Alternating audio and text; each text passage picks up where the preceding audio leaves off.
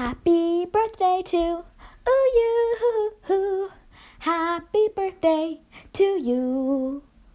Happy birthday to you, smart Ravenclaw. You're gonna have an amazing day.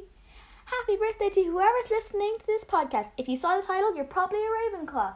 And if you're a Ravenclaw, I hope you're having an amazing day, but better listening to this podcast. I know I stole that from Piper Rockell, but if you don't know who she is, then whatever. I know I'm rambling, so let's get started.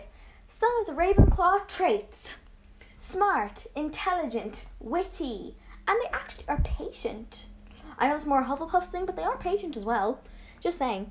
So I hope you're having an amazing day. I wonder what you're doing for your birthday. If you're doing anything special for your birthday, maybe Harry Potter themed or whatever. And if you're a Ravenclaw, you can message me and just tell me, because I'm here and I'm bored with this whole quarantine thing. And I hope you're having an amazing day, and make sure to listen to all my other episodes.